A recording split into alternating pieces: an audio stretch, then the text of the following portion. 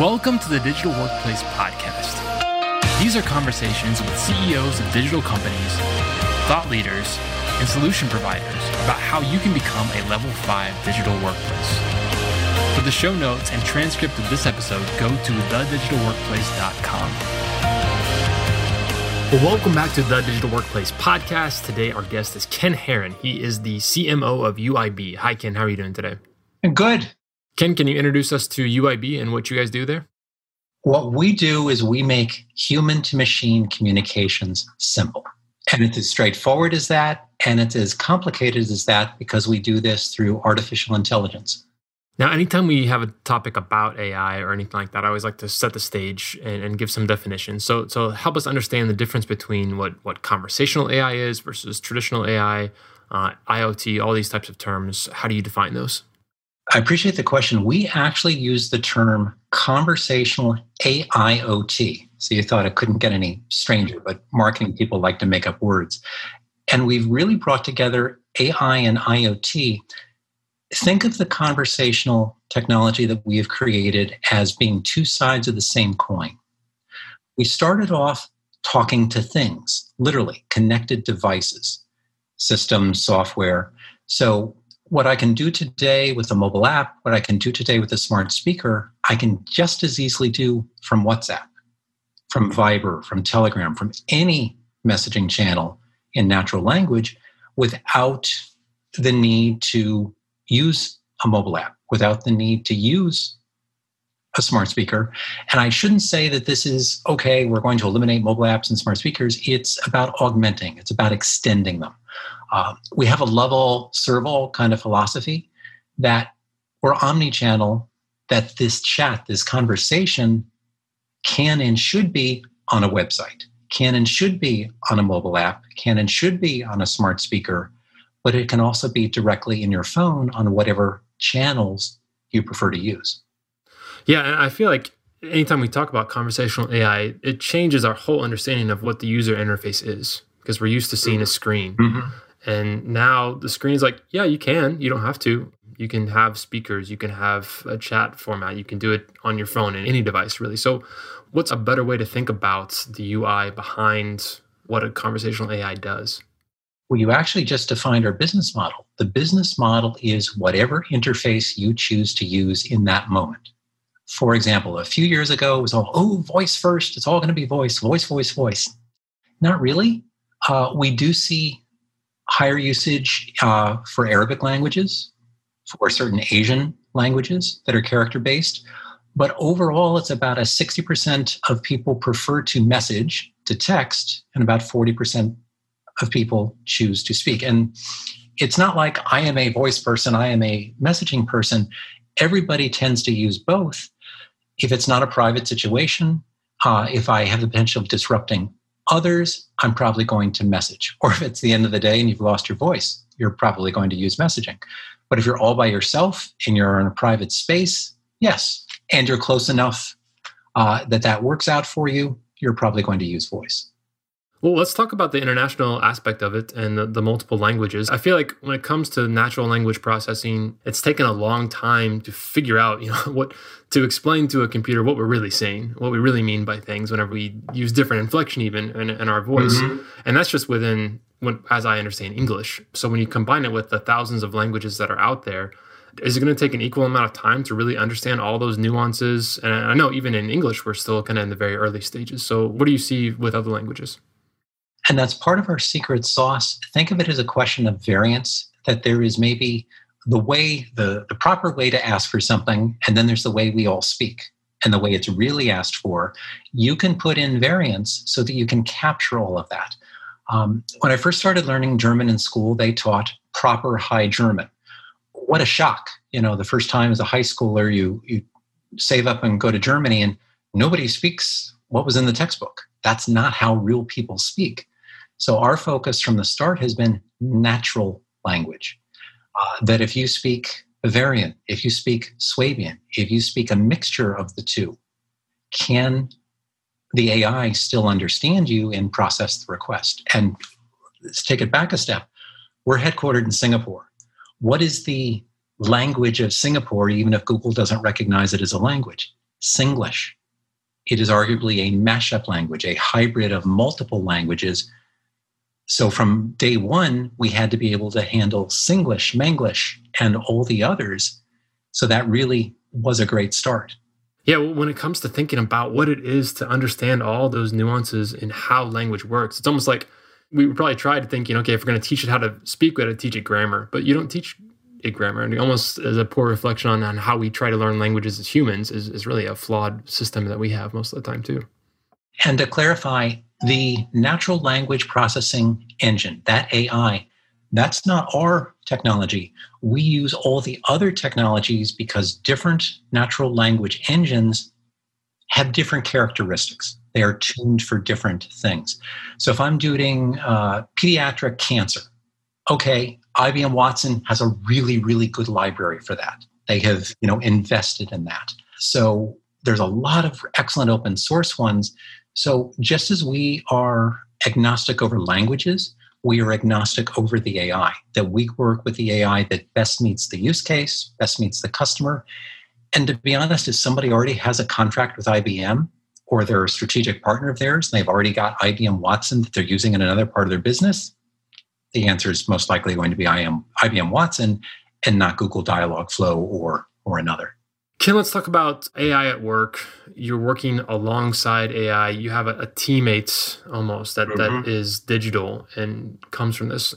At this point, talk us through what's possible right now in terms of seeing an AI interface as part of your team, and what's the next stage that we need to get to?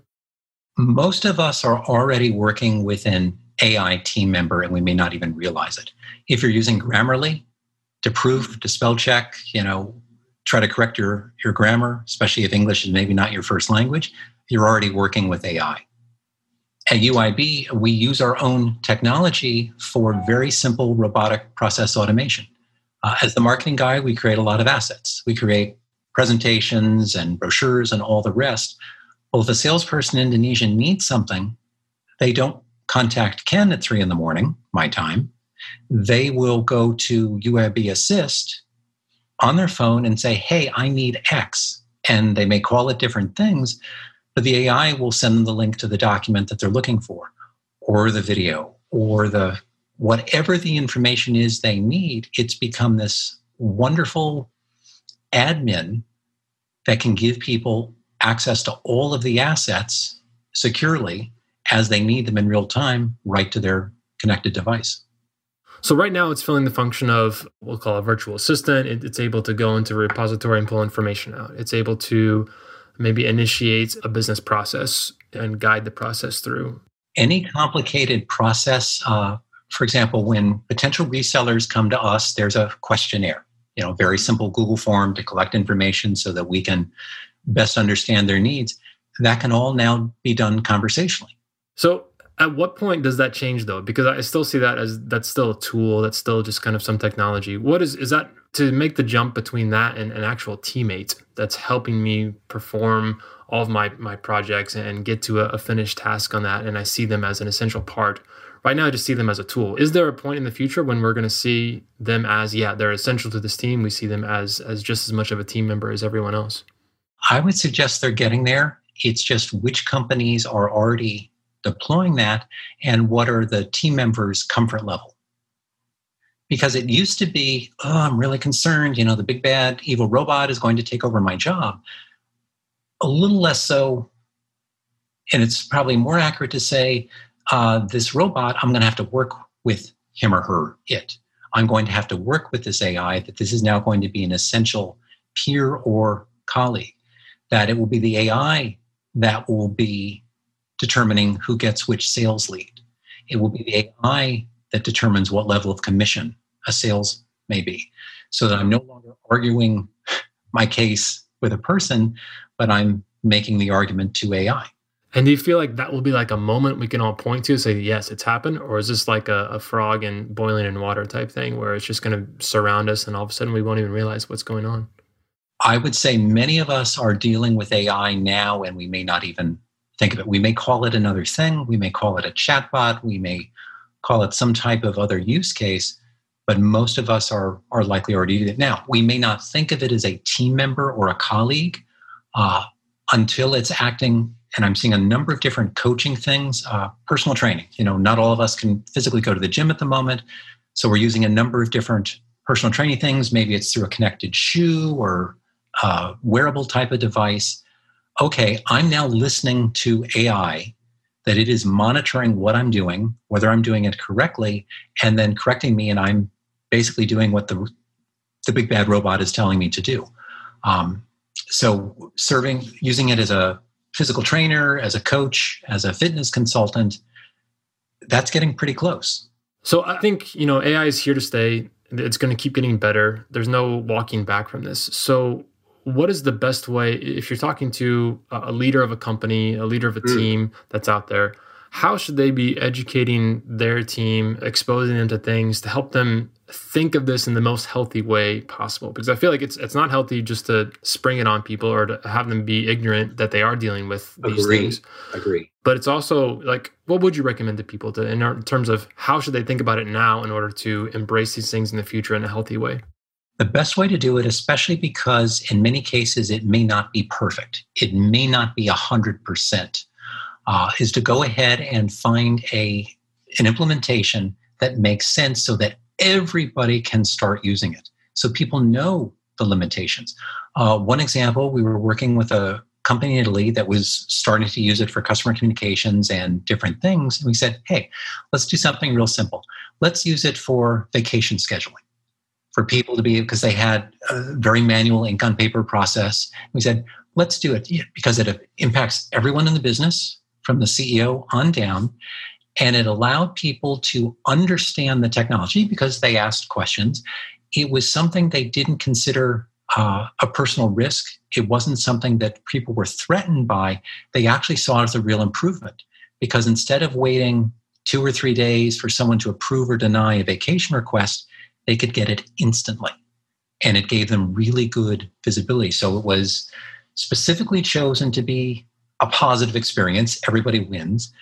But when they rolled it out, there was a little bit more explanation as to what was behind it and how this same technology was going to be used in other parts of the business.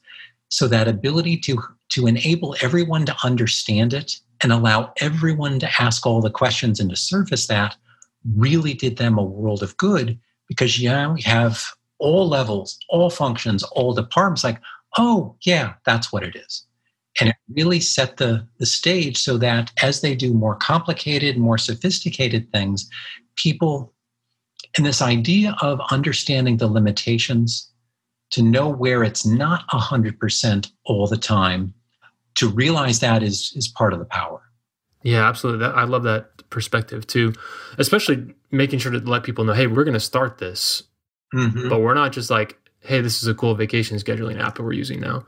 Like this is step 0 or step 1. And it solved a pain point. Yeah. That was the big thing to say, okay, what is the one thing that everybody in this company agrees is bad, that desperately needs help? And it was a very simple, we're talking half a day worth of, quote, technical mojo behind the scenes. It was not a difficult thing, but in an odd sense, it was such a utility and it was used by so many people. It had cost savings in and of itself that were very quick and immediate to measure. Now, what about the perspective of like, if you bring in, let's say a very young intern or someone fresh out of college to the team, everyone knows that the person doesn't know everything. It's going to take them a while to get forward. So you say, okay, go easy on this person, help them out, show them the ropes. Do you think we should take a similar idea when introducing AI, just saying like, hey, it's dumb right now. It doesn't know a lot of things, but if we're patient with it, we can actually get a lot of value out of this over the long term? I do. I find when people understand how AI is trained and understand just a little bit of under the hood, they're a little more, it's setting expectations. With every project we do, whether it's simple or it's complex, we are very transparent with what the technology can currently do so that people have an accurate understanding of what's possible. Because we don't want customers to be disappointed. That's not good for anyone. And it's not a question either of setting low expectations. It's a question of really matching the type of AI with the solution and being honest as to where it works and where it doesn't. And the nice part about AI, yes, it starts off dumb as dirt. We know this. but its ability to learn. And it keeps improving and improving and improving. I'll give one example. When we do very complicated installations, the first 2 weeks when it's live, we strongly suggest, as best we can, we strong arm, test it internally. Because that 2-week knockout period, you really do address 99.9% of the issues, the glitches, because when you roll it out to the customer, it has to be perfect the very first time it's used. And AI, by definition, doesn't start off as perfect. So that internal testing, that beta test, really does make a huge difference. And when you involve everyone in the testing, they understand what it does, what it doesn't do, and they can see the improvement. That day 1 versus day 2 versus day 4, they can see how it learns and how it improves. And that makes a big difference as well, because you're more willing to invest in teaching if the intern shows that they're learning and is responding very quickly. Right. And in the same vein, when you bring on someone new like that, there's always that fear of like, oh, am I training this person to take away my job one day? They're just going to hire this person because they're cheaper than me. There's that same fear that obviously there with AI too, that I'm just training my replacement that's going to be there. So how do you recommend to companies to talk about this openly and to make sure everyone's on the same page and to chart a path for that? Like, what would you recommend there? This gets very political and there are cultural aspects to it. The way I suggest when I'm talking to customers is that we are all going to be working with AI, period.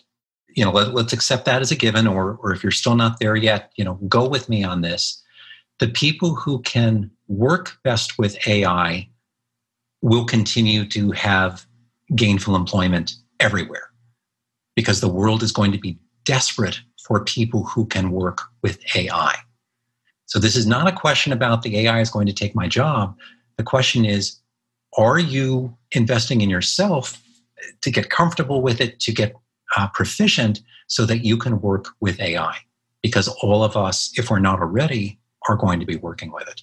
Yeah, for sure. And definitely, at least in the short term, it seems like the more you can spend time with it and realize its limitations and realize, oh, it doesn't really do this very well. Maybe I can come with a different solution for that. Or recognizing, I don't really know if there's a trainable way to teach them to do this very human aspect of it. So then you're spending more time on those elements as well. I think that's a good perspective to have. Part of it is humans do human stuff really well. AI does AI things really well. There's a natural collaboration there that is a little less jarring than you think, but it may be a little bit different. Yeah, but I think that one of the problems we have now is that humans are doing AI work. Yes. And they're maybe not terribly efficient at it. And if nothing else, they're not consistent. Let me give a real life example. You're running a hotel in Singapore. You have one of those annoying Americans who's on a fitness plan, and they're asking about the allergens. They're asking about, where was this raised? Is it organic? Is it, on and on and on. You have some waiters who are really good at that. You have some waiters who just roll their eyes like, kill me now. The AI will give the best possible answer to that every single time. So for the person who wants, the video of, the production process and all of that, it's there.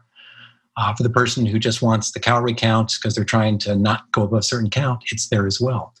So for a waiter, this allows me to do what I do best as a human. And for that part of the job that maybe I wasn't very good at, or depending on my mood and how busy the shift was, I was better or I was worse at it.